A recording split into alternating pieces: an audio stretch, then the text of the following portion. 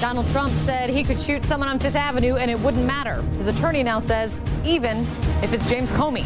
Plus, once again, the president's lawyers drop a bombshell, and once again, it doesn't help their client. And former President Bill Clinton and the one question he does not want to be asked. This is the State of America tonight. Why would he need to pardon himself when he's done nothing wrong? He has no intention of pardoning himself, but doesn't say he can't. If you abuse the pardon power in a particular way, there comes a point where Congress can take action as well. This is the reason you don't let the president testify. Our recollection keeps changing. He certainly didn't dictate. I wasn't involved in the statement drafting at all, nor was the president.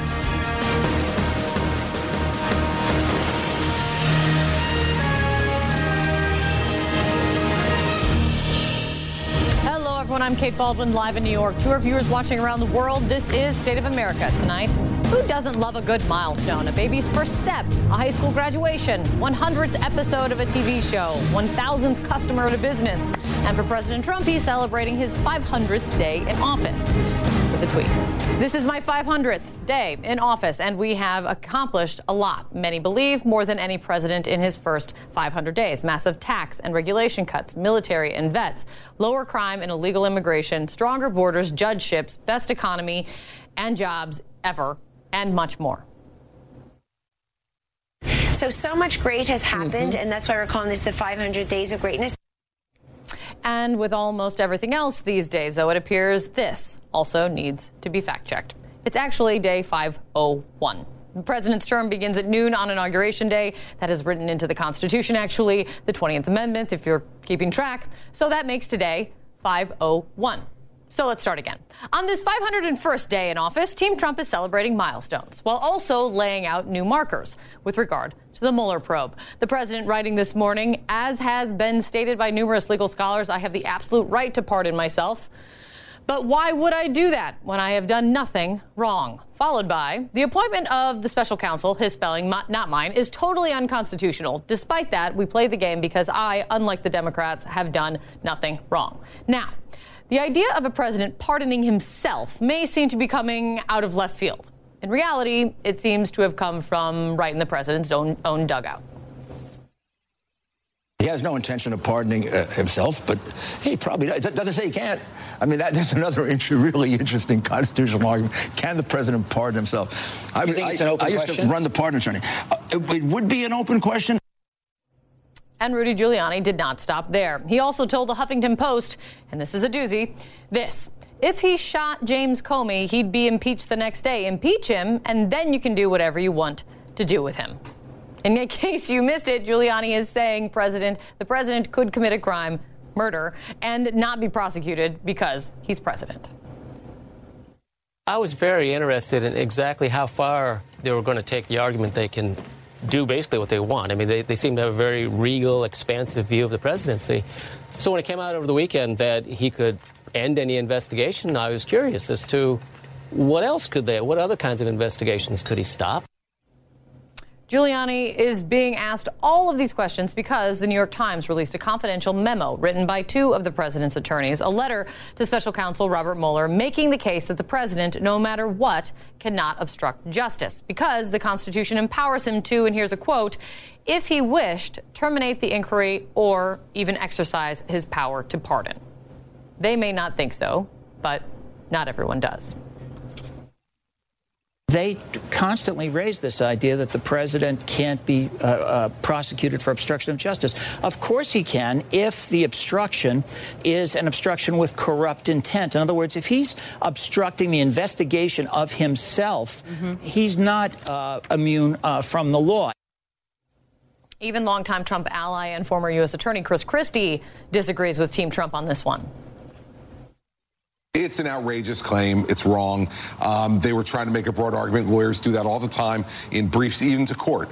And Dan and I have seen that many times happen. In the end, cooler heads prevail. But wait, there's more. Trump's attorney also laying out this in the letter. You have received all of the notes, communications, and testimony indicating that the president dictated a short but accurate response to the New York Times article on behalf of his son, Donald Trump Jr. Translation, President Trump was the one to write that first not accurate, first misleading and inaccurate statement about the purpose of the infamous Trump Tower meeting during the election. This after denial, after denial, after denial, after denial. That was written by Donald Trump Jr. and I'm sure in consultation with his lawyer. So that wasn't written by the president. The president didn't sign off on anything. But the president was not involved in the drafting of the statement and did not issue the statement. It came from Donald Trump Jr. He certainly didn't dictate, but, he, like I said, he weighed in, offered suggestion like any father would do. So now finally the truth seems to be coming out. But why lie about it in the first place? And honestly, who is lying and who's just being kept in the dark? We don't know. But we do know one thing. Rudy Giuliani is now admitting this is exactly what he's worried about. This is the reason you don't let the president testify. Our recollection keeps changing. Our recollection keeps changing. Also known as we keep changing our story. Also known as we were lying. Also known as the 2018 version of alternative facts, it seems.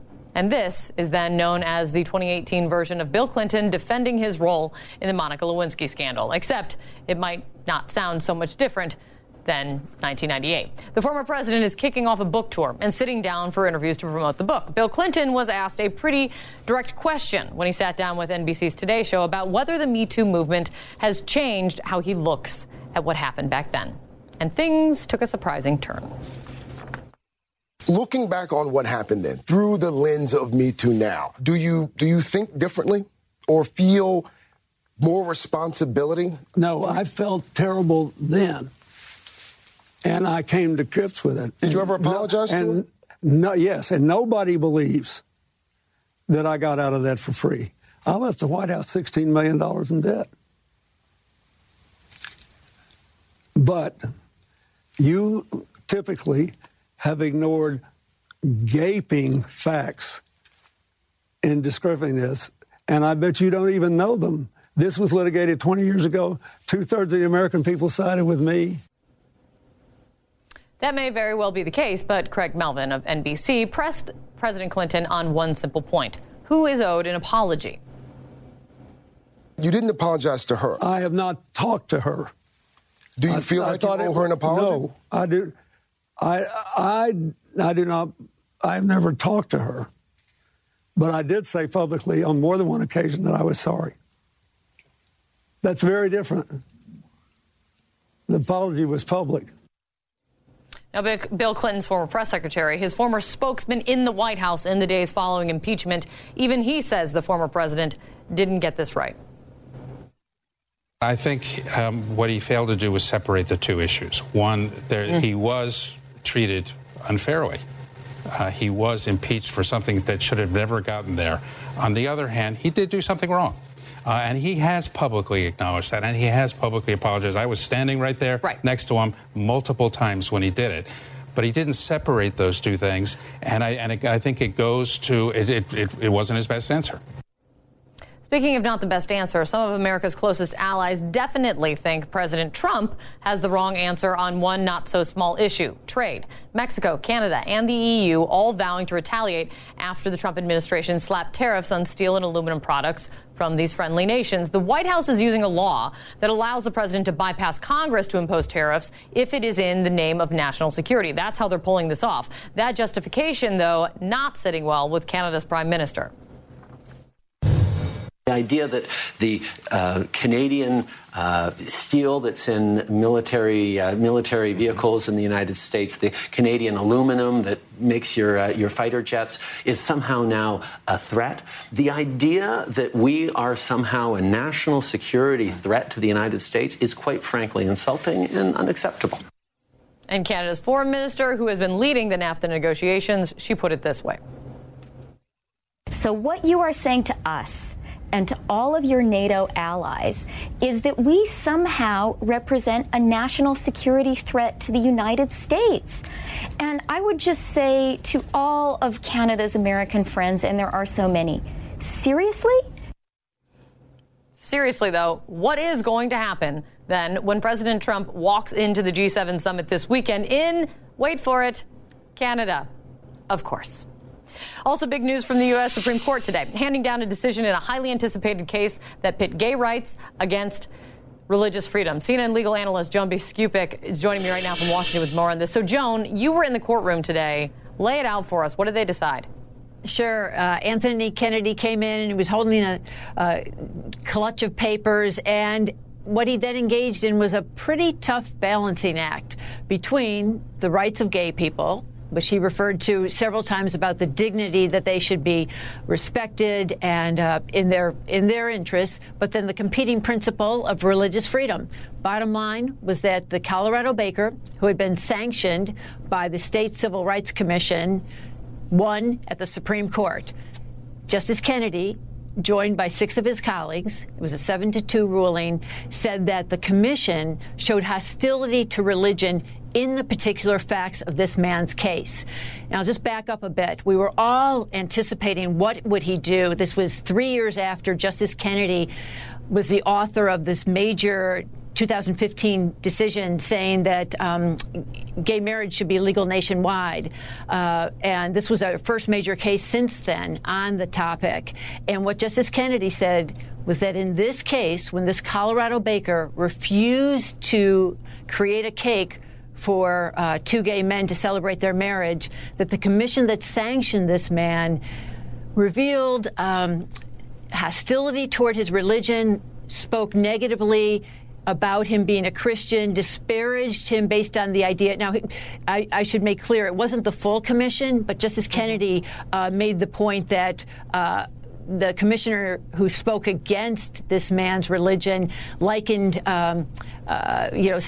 said any kind of excuse that can be given to say no to a gay couple was almost like, someone who would use religion to justify slavery or the Holocaust. And Justice Kennedy really hung the entire opinion on that and said for the future, though, each case would be decided on its own facts. This case decided. What's coming in the future? A whole lot more questions and another test that will likely end up back at the Supreme Court. Joan, thank you so much. I really appreciate it. Still ahead for us, Trump and his legal team testing the limit of presidential power. Donald Trump says he can pardon himself. His lawyer says he could shoot the former FBI director and get away with it. What? The panel is next.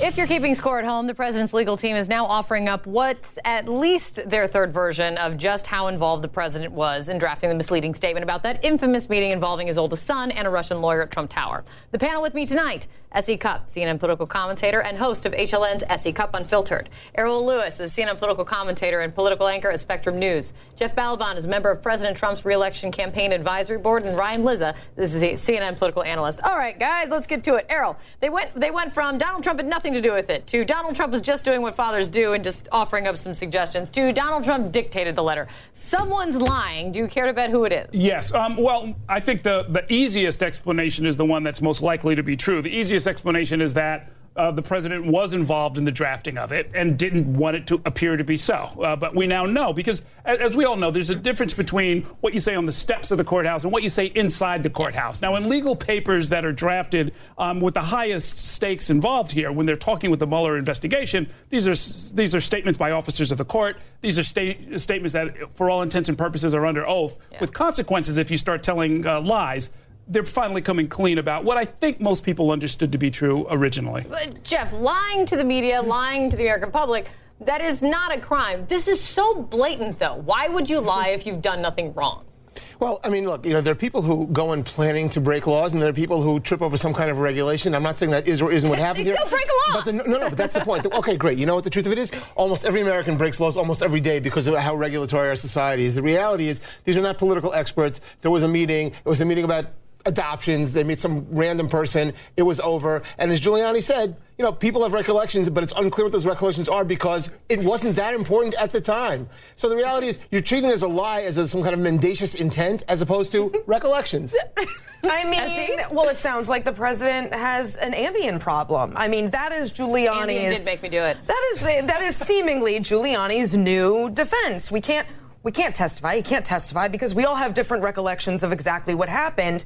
And I'm sorry, that's an unacceptable excuse. I do have to wonder, though, there seems to maybe be some strategy about this. We were talking about this back in the green room, that maybe they knew that it was going to come out that the president did dictate this to his son. And so someone leaked this 20-page letter to the New York Times so that it would be sort of revealed that way. So I don't think it's quite as bumbling as some might think. I think they're actually working a strategy. Which side would have leaked it to the New York Times? Well, they might. Their own. The Trump side. Why would the Trump side leak it to the New York Times? No, seriously. If you wanted a place to leak it to get a friendly result, why would the New York Times? I don't care. It's speculation. I don't care why it's leaked. I want to actually address what was said in the document. By the way, it's not like it's confidential. It's not like it's classified. So this is not one of those things we're going to go. But let us not. I don't. That's the end of the segment. I don't want to go down the rabbit hole of even debating. Can the president pardon himself? Or that's exactly what he wants you to do. That's exactly the point. Why to the strategy question? Just a shade different. Is it strategy that you're seeing though? I think it must be. I think look, something is happening this week. Now, sometimes these are just coincidences, but it does seem like there's the leak of this long memo, right? There's the president today tweeting about his pardon powers, essentially saying he's above the law. I mean, just contemplate that for a second. Use the what if Obama had done this rule. Imagine Barack Obama had tweeted that he can pardon himself. Republicans would be calling for impeachment, just on that statement alone. And then you had the other weird tweet today where Trump's saying that the special counsel is unconstitutional, which in a sense has already been litigated if you look at the Manafort litigation when he tried to say that the special counsel went beyond its scope. So this could all just be random, but it does feel like we're on the cusp of something. Maybe the special counsel has alerted the White House that there's some action they're about to take. They seem to be seeding the ground for something. But there's also some strategy in confusing people and having us all speculate about what's coming next. That's a strategy he's employed over and over again. And talking so much, also, I'm seeing now from Rudy Giuliani over the weekend, talking so much about the thing that they don't want to happen. Rudy Giuliani in his Meet the Press interview talked about impeachment, just brought it up himself like 4 or 5 times. Yes. Well, Kate, but it's not as though the Republicans or Trump's team is bringing up impeachment. It's been brought up since the time he got into office. Giuliani's bringing it up. In this interview, he really brought it up. I think we know why that would he want to? The polls suggest, and I think we know this almost to a certainty, that the Republican base gets very excited about impeachment in a way that they don't about some of these other issues. Yeah. They get excited about the need to come to the polls to defend the president that they like, to sort of really go to bat for him. No, there is a strategy. Right. There's a weird. No, it's not that weird, right? It's you can indict a sitting president, and if you do, he'll pardon himself. The only forum for this is impeachment. And oh, by the way, we control Congress. That is their view of this. And oh, by the way, we love this debate coming into an election because guess what? The president actually is popular among the base, and they're going to come out and vote. Strategy, people. It's dirty, but it's in motion. Coming up, Bill Clinton gets agitated over questions about Monica Lewinsky, saying he doesn't owe her a personal apology. Does he see that scandal any differently in the age of the Me Too movement? You be the judge.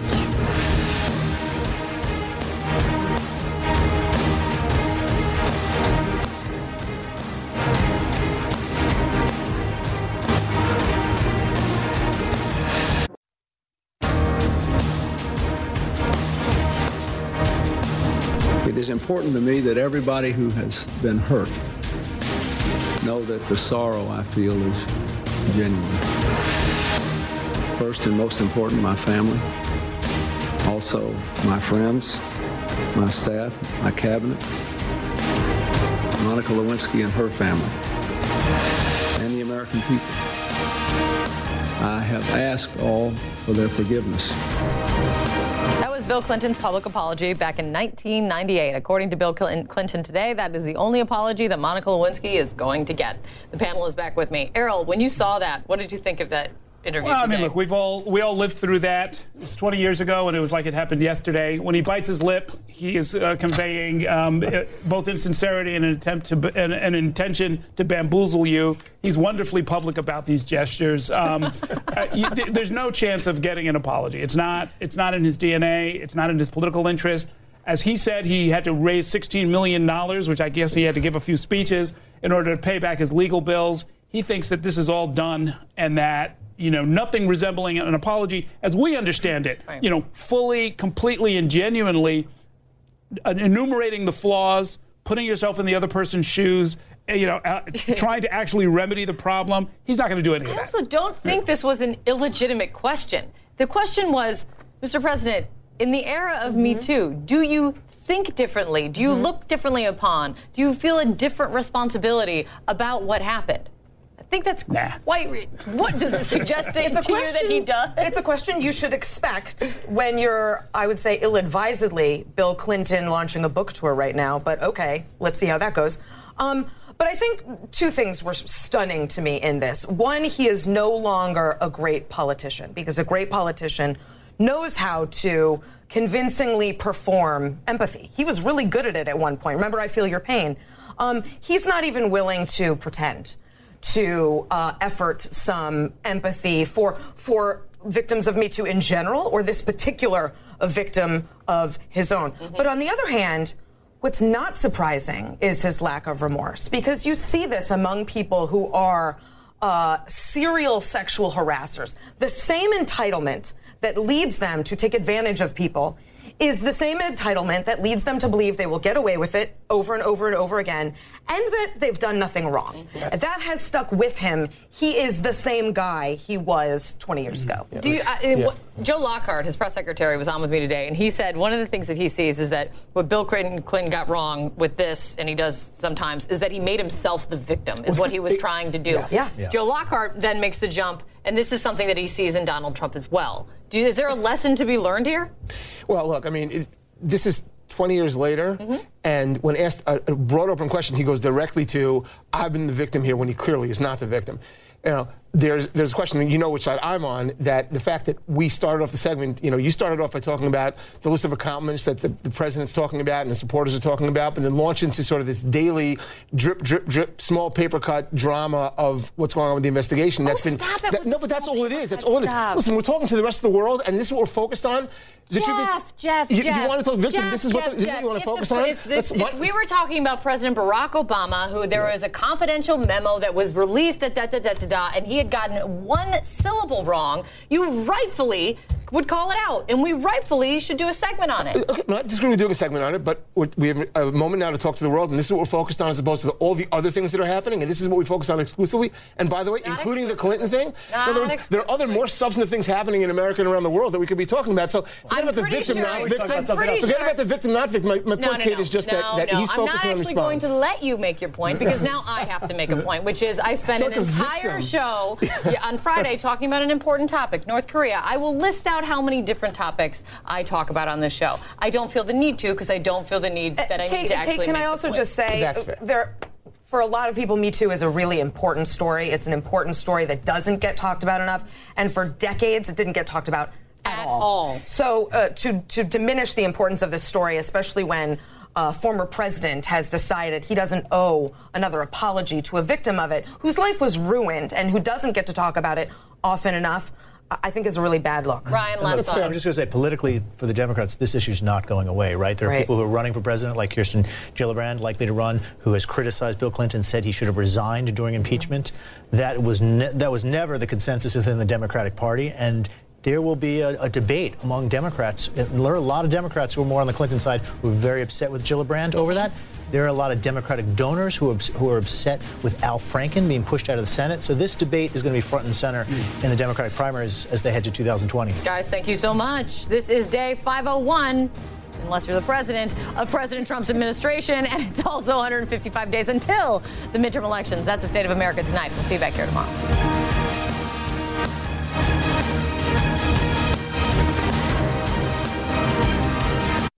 Quality sleep is essential, and that's why the Sleep Number Smart Bed is designed for your ever-evolving sleep needs. So you can choose what's right for you whenever you like. Need a bed that's firmer or softer on either side? Helps you sleep at a comfortable temperature. Quiets their snores. Sleep Number does that. Sleep better together. J.D. Power ranks Sleep Number #1 in customer satisfaction with mattresses purchased in-store. And now, save 50% on Sleep Number limited edition smart beds for a limited time. For J.D. Power 2023 award information, visit jdpower.com/awards. Only at Sleep Number stores or sleepnumber.com.